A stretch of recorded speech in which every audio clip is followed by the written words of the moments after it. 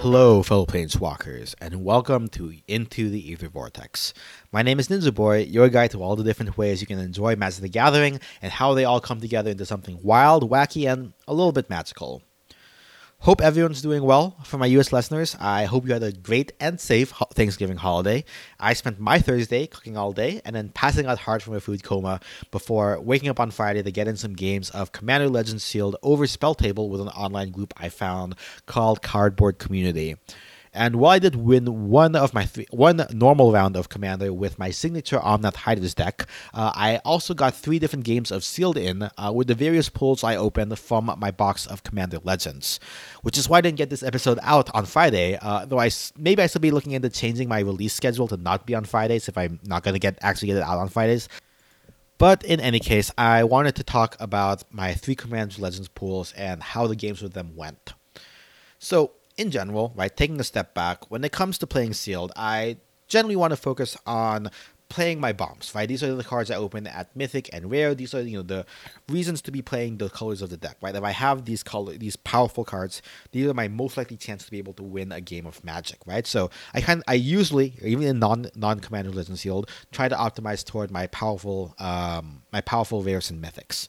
Now, of course, in Commander Legends, that means finding commanders that fall within the color identity to support those rare and mythics. Inherently, right, that means that 3 color commanders will, generally be able to get more of those, powerful cards in, assuming they fit in the colors.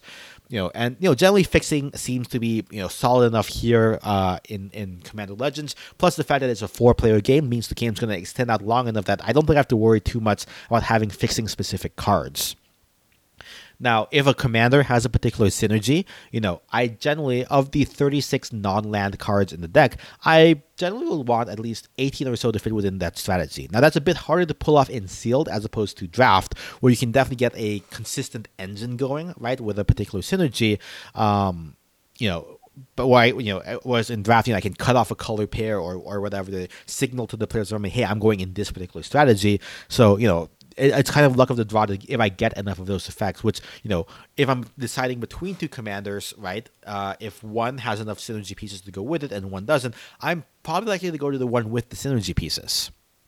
Now, keep those 2 kind of rules of thumb in mind, wanting a synergistic commander and wanting to play as many of my mythics and rares as possible when I'm talking about my pools and how and why I built what I did. Also, I'm going to include pictures of the final builds of my decks on Twitter when this episode comes out, so follow me at Ether Vortex Pod and check out that thread to follow along to see how these turned out. So overall, I opened 4 and 5/6 of a pool. I say 5/6 because those last 5 packs were actually the pre-release kit I picked up from my local game store. 3 packs to draft, which I'm not going to actually be able to draft, and 2 prize packs. However, that pool, I was actually lucky enough to open a foil-etched Ramos Dragon God, or Dragon Engine, one of the 32 reprints that is importantly in a 5-color identity, which means that even if I was 1 pack short of the full 6 sealed pack, I could pretty much include whatever card I wanted, which, generally the reason you want to have at least 6 packs is to make sure you have enough playables in a given color. Given I could play any color card because of this 5-color commander, I didn't really have to worry about that. So that's why I'm considering that a pool, even if I'm 1 pack short. So turning to the 4 normal pools, there was 24 packs I opened from the booster box I got. 2 of them seemed interesting enough to build around from a power level consideration. But first, let's talk about some of the pools I didn't build. One pool, the exciting commanders to build around were the 3-color Archelos, Lagoon Mystic, the Sultai Turtle Shaman legendary that causes other permanents to enter tapped if it's tapped and untapped if he's untapped, and Kolfanor, the Last You, the Absent Treefolk Shaman that lets me recur creatures from the graveyard whenever another one dies based on their toughness. Now, the other rares in this pool were the green Court of Bounty, part of the enchantment cycle that grants monarchy, which, and Sazat's Will, the black mortal instant that will either force opponents to sack a creature or create thralls based on the power of creatures in their graveyards, or both if I can call my commander. And I also had a Nightblade, a foil Nightblade Harvester, the elf shaman in black that grows and pings an opponent when they play lands. Now, obviously, I could have played both of these, all 3 of these rares in either Kolfanor or or Sultai, or in Archlos. If I had gone with Archlos, I could have also added in Laboratory Drudge, the zombie horror that draws me a card if I activate abilities from the graveyards. Mostly in this set, that's supposed to synergize with Encore.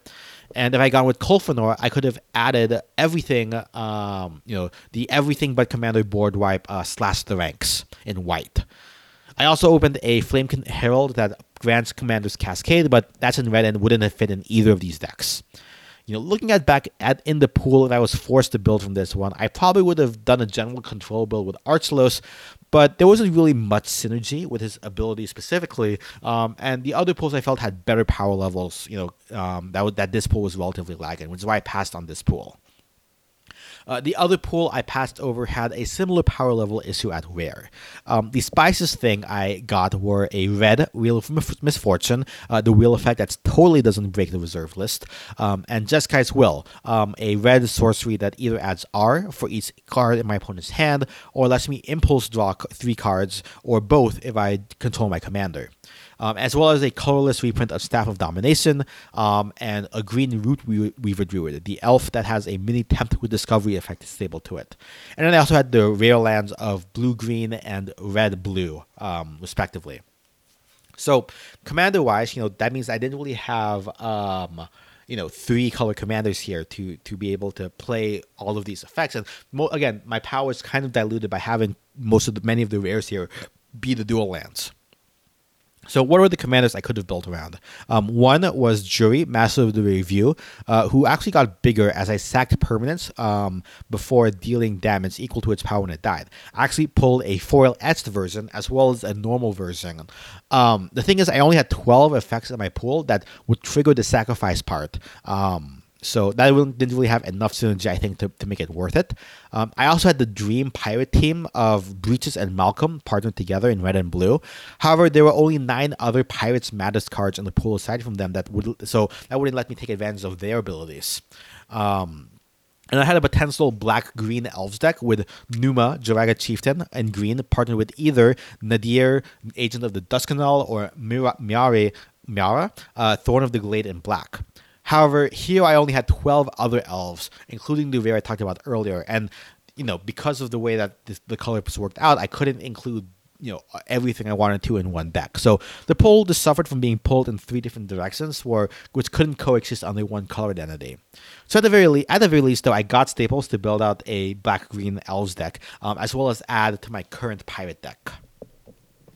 So those are the 2 pools I didn't play. What did I actually end up playing with? So the first pool was pretty ridiculous. I had three color legendaries. Amareth, the Lustrous, which is a dragon in Bant who lets me go through my deck faster if permanents I control Sierra type with the top card in my deck. Navinriel, Urbark Tyrant in Esper, who creates zombies for every creature that died at the turn he entered the battlefield and has a board wipe at the ready should he die. And Jared Carthalion in Naya, who grants another player Monarch. And if I'm Monarch, he can't die to damage, but will only get stronger whenever he takes damage. I also cracked Belby, Corrupted Observer in Golgari, who gives extra mana if my opponents take damage each turn. And any of these would have been super cool to build around. But the rares or more specifically the mythics I opened in this pool would sway my decision. And yes, I opened multiple mythics here.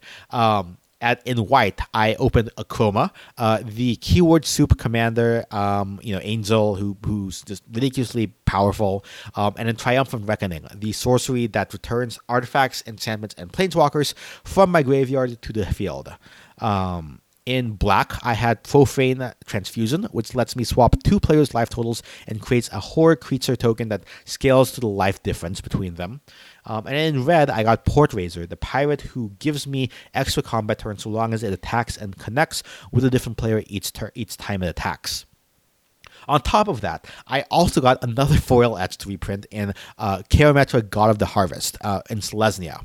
So, that's already all my mythics. And then on top of that, at rare, I had the blue Amphin Mutineer, the Salamander Pirate who polymorphs and encores. And at black, I had Plague Reaver, who does a good impersonation of a hot potato in forcing players to either wipe their board or discard their hands to pass them around. And also Sangyo the Dark Baron, who gets bigger as creatures die and steals life when players die. And then in red, I also had Croc the Thumbless, who let me maybe clone instants or sorceries if I win a coin flip. I also opened the Black-Green Dual Land as well. So, with 4 mythics in Naya colors, I kind of had to go for the story equity and just play Jared Carthalion in order to get Akroma, Triumphant Reckoning, Port Razor, and Karometra into the deck altogether. So, as far as the build itself, there were a couple of things going on.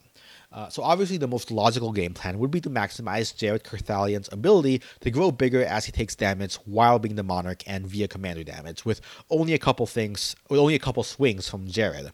First order of business, I have to get the Monarchy back. The easiest way here is Palace Sentinels and Entourage of Trust, a white and a green creature who this gives me back the Monarchy that Jared had gifted away. One other part about Jared is that he synergizes well with +1/+1 counters. Scourging Bandar can transfer the counters on it from himself to Jared, as can Kinsbale Courier, both when it is first played and when it encores again. Inspiring War lets me go wide and put counters on all my creatures, and that combos nicely with Armorcraft Judge to refill my hand for each creature that has a counter on it. Mindless Automaton also synergizes well with that plan as well. Ancient Animus also puts counters on Jared before letting him fight another creature, which, if I Monarch, not only will go Jared from the +1/+1 counter, but when he remove an opposing creature, but Jared will take the damage, prevent that damage, and grow based on how big the creature he beat down was. So, that's just another plus. Jared getting bigger from damage while in the Monarch turns other cards into sneaky permanent boosts to play dual duty with their other roles. For example, Welding Sparks is either a removal spell for X+3, where X is the number of artifacts I control, or it grants me X+3 counters to Jared if I target him with the damage, assuming I'm the Monarch. Makeshift Munificence is an enchantment that lets me sack creatures or artifacts to ping down blockers to help me get the Monarchy back by swinging through, or I can ping Jared himself directly to grow slowly. To fuel both these spells, I not only have 5 Mana Rocks, all 3 in Color Diamonds, as well as an Arcane Signet and Commander Sphere, and as well as the aforementioned Automaton, but I also have Filigree Familiar. And there are also a couple of pirates and goblins who create treasures or rocks, namely Brazen Freebooter, 2 Impulsive Pilferers, and Togo, Goblin Weaponsmith. A bit of a fun tech here. The Impulsive Pilferers, I can encore them from the graveyard and then sack them to makeshift munificence to get treasures and grow Jared by pinging him.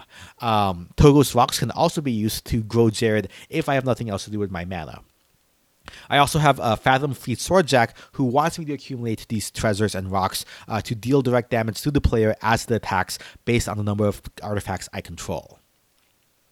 Now, on the flip side of things, I can also grow Jared and make him a threat via enchantments and auras. I had the green and white Vows specifically, which grows Jared both in terms of size and granting him vigilance and trample. And that also makes him a great blocker and attacker through blockers. Plus, in a pinch, I can also use them as pseudo-pacifisms on opposing threats to keep them from attacking me. Angelic Gifts also grants him flying, and Anara Wolvid Familiar is in the 99 to grant him indestructible on turns he doesn't have Monarch. And then Haunted Cloak is a great equipment, which is relatively cheap, that can grant a triple threat of Vigilance, Trample, and Haste in one package. And, this means that all of these keywords granted to Jared makes him combo particularly well with the aforementioned Akroma, who will grow Jared for each keyword he's able to get. I think at most between Haunted Cloak, Angelic Gift, and Anara, Jared can get a +5/+5. And of course, this Akroma itself is a massive threat anyway. The rest of the pool was mostly to maximize the other mythics I was including. Karometra is just pretty solid ramp, who happens to work well with other enchantments that sit on the field to maybe turn her into a creature, by adding to my devotion. Triumphant Reckoning lets me return any of those auras to the battlefield in the late game should they have gotten milled or maybe the creature they were on got destroyed at some point. This also includes a Keometra that, while she's indestructible, could have been discarded or milled from the top of my deck. To add to that, Cage of Hands is essentially a movable pacifism that again can also be recurred with Triumphant Reckoning. And then Port Razor, as we talked about, and Coastline Marauder as well, is a good late game threat that pairs well, with Jared, once there are a ton of lands in play to just deal massive damage. Rounding out the deck, I have Elvish Visionary, just a good low drop creature that can block and replace itself to get through my deck a little bit faster, as well as 2 bits of removal, Natural Reclamation, which is the naturalized effect with Cascade, and Iona's Judgment that can exile any problematic creatures or enchantments. So, while that pool definitely has some ridiculous power at Mythic, it wasn't the only one, actually. I had another pool that arguably was even more interesting build to consider. So, to set the stage, I had 2 commanders with 3 colors each in their identity. One was Genn, Arcanum Weaver, who was the Mardu Enchantments commander, and the other was Yurlok of the Scorched Thrash, the Jund Mana Burn commander. Both overlap in red and black, which was great because I had opened up a Blim Comedic Genius, the Rakdos rare legendary that gives a permanent I control to opponents as Blim deals damage to them, and then it deals damage and forces them to discard cards from their hand based on how many permanents of mine they own. Or I own that they control. Now, going along with him is a Humble Defector who's easy enough to gift to somebody without needing Blim. But there's also a pretty cool sacrifice sub-theme in Rakdos as well. That could go under either of these 2 commanders. Furnace Celebration lets me pay 2 when I sacrifice something to sock anything. 2 copies of Defiant Salvager lets me sack any creature or artifact to grow them. With Sanitarium Skeleton is a pretty nice sack fodder given I can just recur it back if I have enough mana. Malfield Twins is a pretty good target as it replaces itself with 2 zombies, as does Iobite Colors with Elf Warrior tokens. Flashback Marauder forces all of my opponents to join in on the sacrificing fun, and Noxious Dragon can kill a small thing if necessary when it's being sacked. Also, I didn't include it in the deck, but looking back at the pool, I totally should have included Portent of Betrayal to steal opponent's stuff to sacrifice. And of course, there are artifacts that sacrifice themselves. Universal Solvent to remove anything, and Armillary Sphere to fix my mana. Spark Harvest is also a good sack enabler for cheap removal. Now, of course, all of this filling of the graveyard fuels a Revenant, who becomes a pretty large flying beater the more creatures I have in the graveyard, and Crow of Dark Tidings helps grow that by milling himself.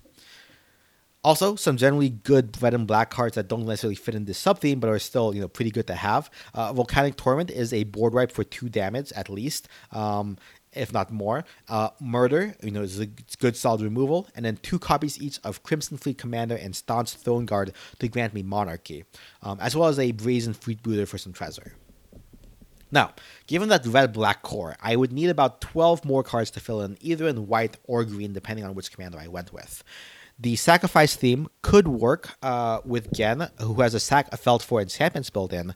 The only problem is I only had 1 enchantment in the deck as is.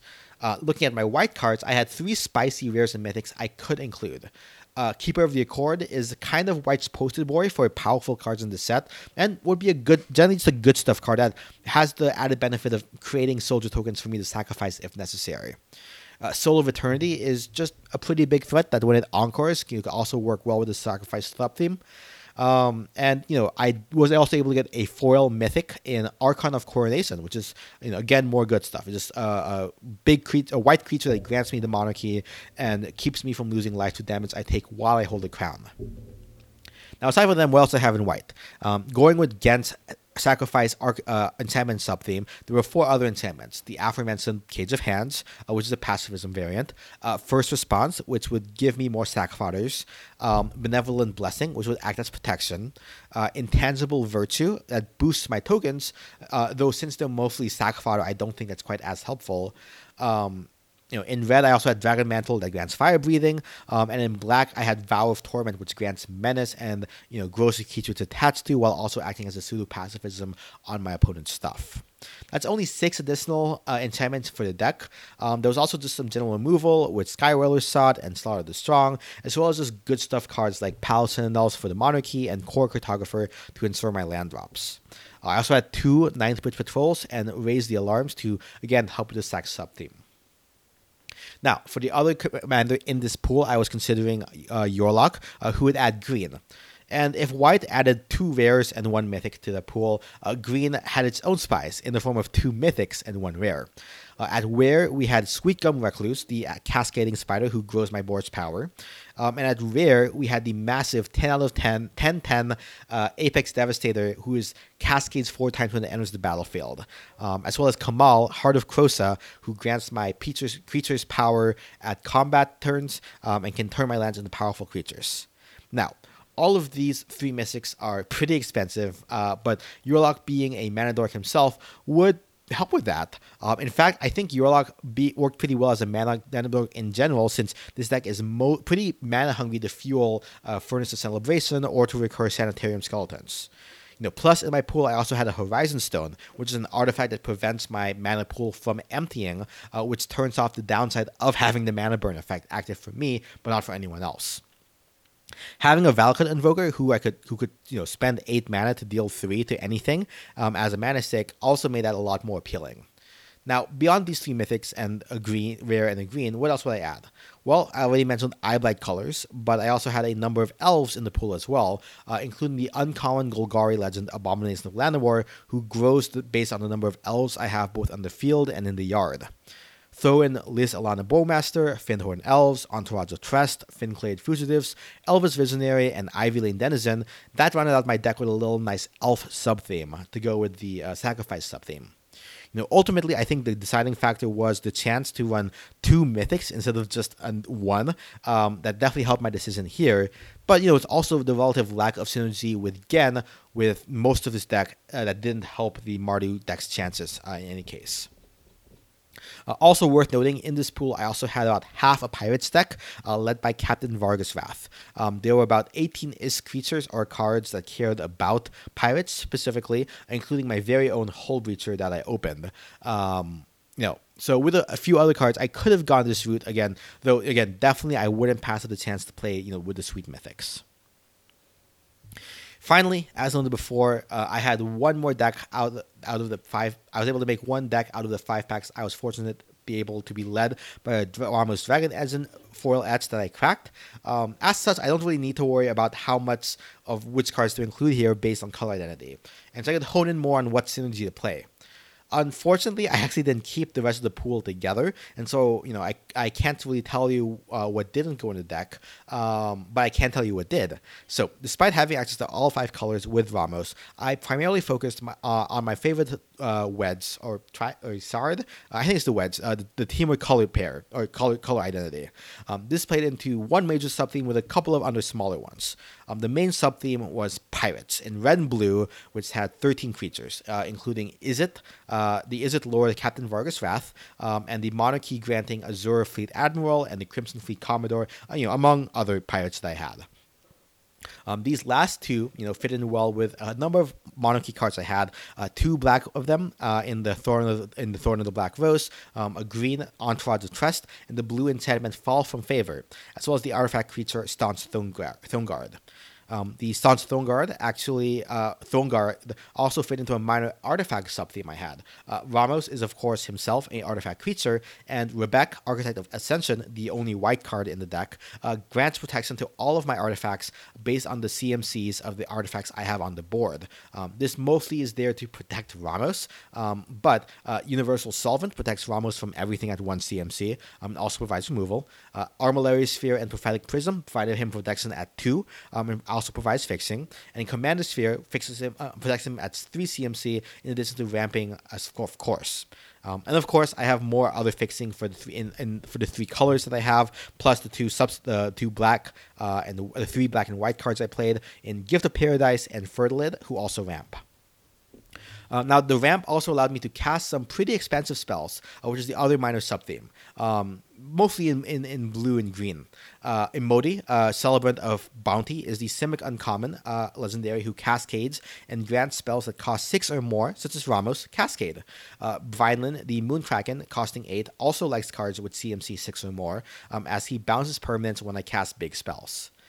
Other big spells in the deck include the Sweet Gum Recluse I talked about before at 6 CMC, as well as Slurk All Ingesting at 6, and of course the always handy board wipe Blasphemous Act at 9 CMC. I also have the Cascade counterspell Forceful Denial, and the Cascade Naturalize Natural Reclamation, both at 5. Now, rounding out the deck is essentially red-green legendaries. Tuya Barrowclaw, who likes big creatures, which Ramos certainly can get very big. And then Hans Eriksson, who can flip over a big fatty off the top of my deck.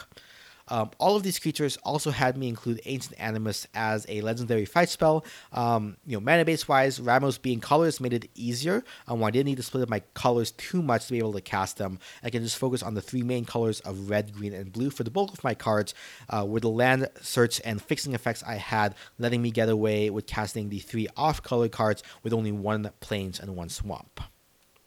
So, as noted, I'll post deck lists on the Twitter thread for this episode when it goes up.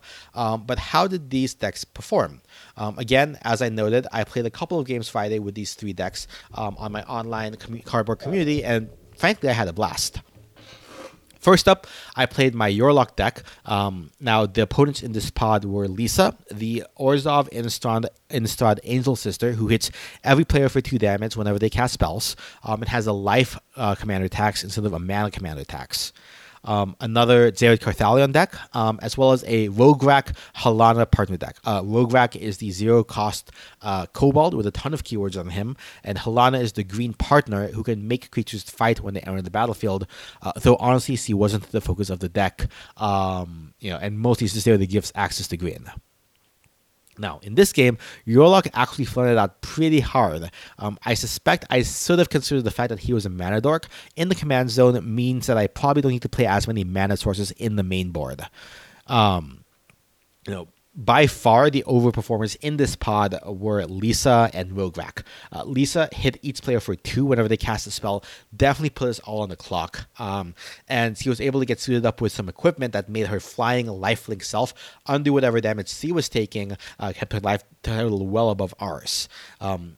And even when we removed her, the fact that she didn't have a additional mana commander tax meant that she could be coming back endlessly like a zombie. Definitely this Orzhov white-black grinding out value space.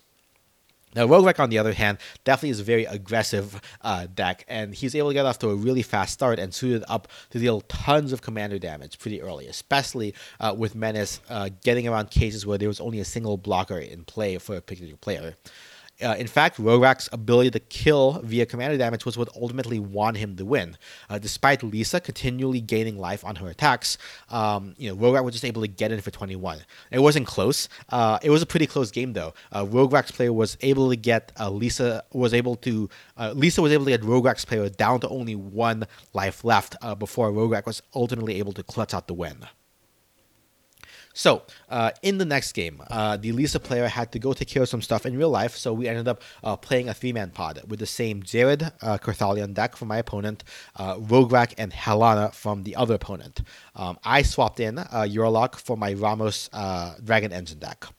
Now, in this game, the dynamic of Rograk, we knew Rograk was going to be a threat, and they get off to an early start and dealt a lot of damage. So, I was able to essentially control the situation by placing Fall of the Favor on Rograk, keeping him locked down, and myself and the Zerid player basically played keep away with the Monarchy from the Rograk player. However, ultimately, the Rograk player had a secondary threat and prevailed, despite me getting a pretty large Ramos in play by playing a lot of spells. I was 1 turn away from dealing lethal commander damage. He was able to suit up a Champion of Flame, who grows for each enchantment and equipment on him, and an out-of-nowhere Coastline Marauders that had Trample based on the number of lands I had, which by the late point in the game I had a lot, and he was able to knock me out with those guys. So, Rograk player, I think an aggressive deck with Rograk is definitely viable, not only in limited, but, I think for real commander decks as well. I think that player is planning on changing it into, maybe a Boros Rograk deck with Caliph, Sunmare Familiar, giving him +1/+1 counters. Now, after a few hours nap to let people get food and take care of family stuff, and after a game of normal Commander with my Omnath Hive deck, where I one without attacking by using Perilous Forays to loop, sacking elementals to trigger Omnath to deal lightning bolts to everyone. We got another pod going for Sealed. This time we had the same Xerath Carthalion player playing with his deck, as well as a Gore Moldrak deck, the Simic Salamander commander, and Averna, the Temur Cascade commander. I matched the Xerath Carthalion player with my own Xerath Carthalion deck. Cue this the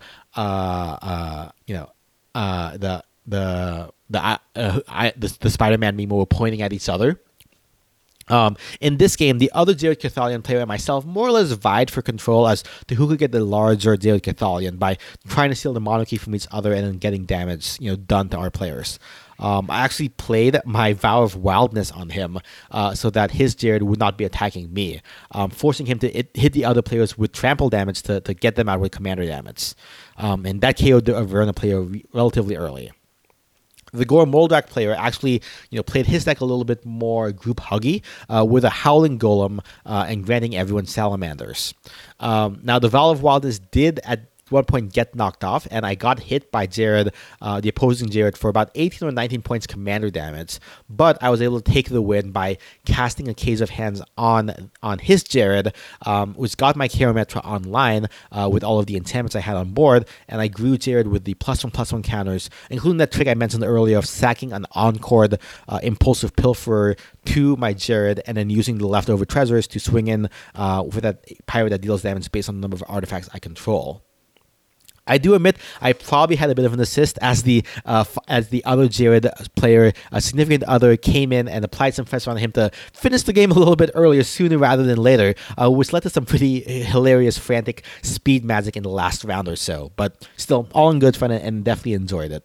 And I know that Xerath Carthalion player is definitely planning on converting his Xerath deck into a full deck, I think with a Fight Club theme.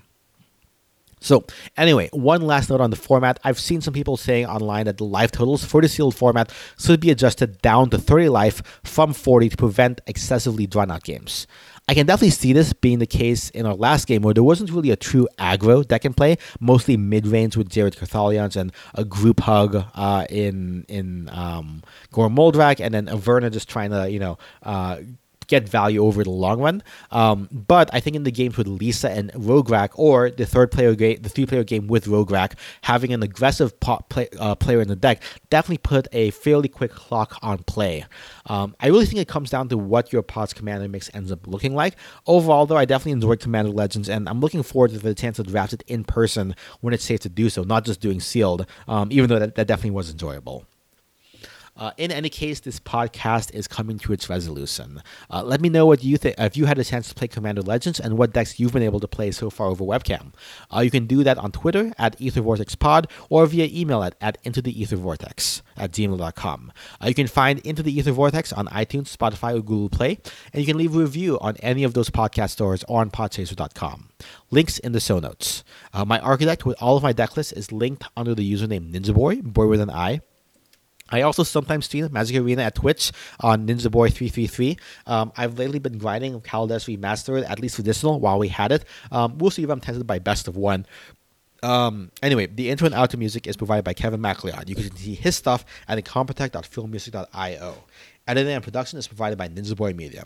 Special thanks to this cardboard community for the great games that helped me with this episode. We cast this pod every second and fourth Fridays of this month for now.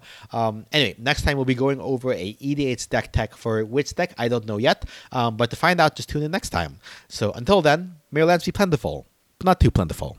And I pass the turn.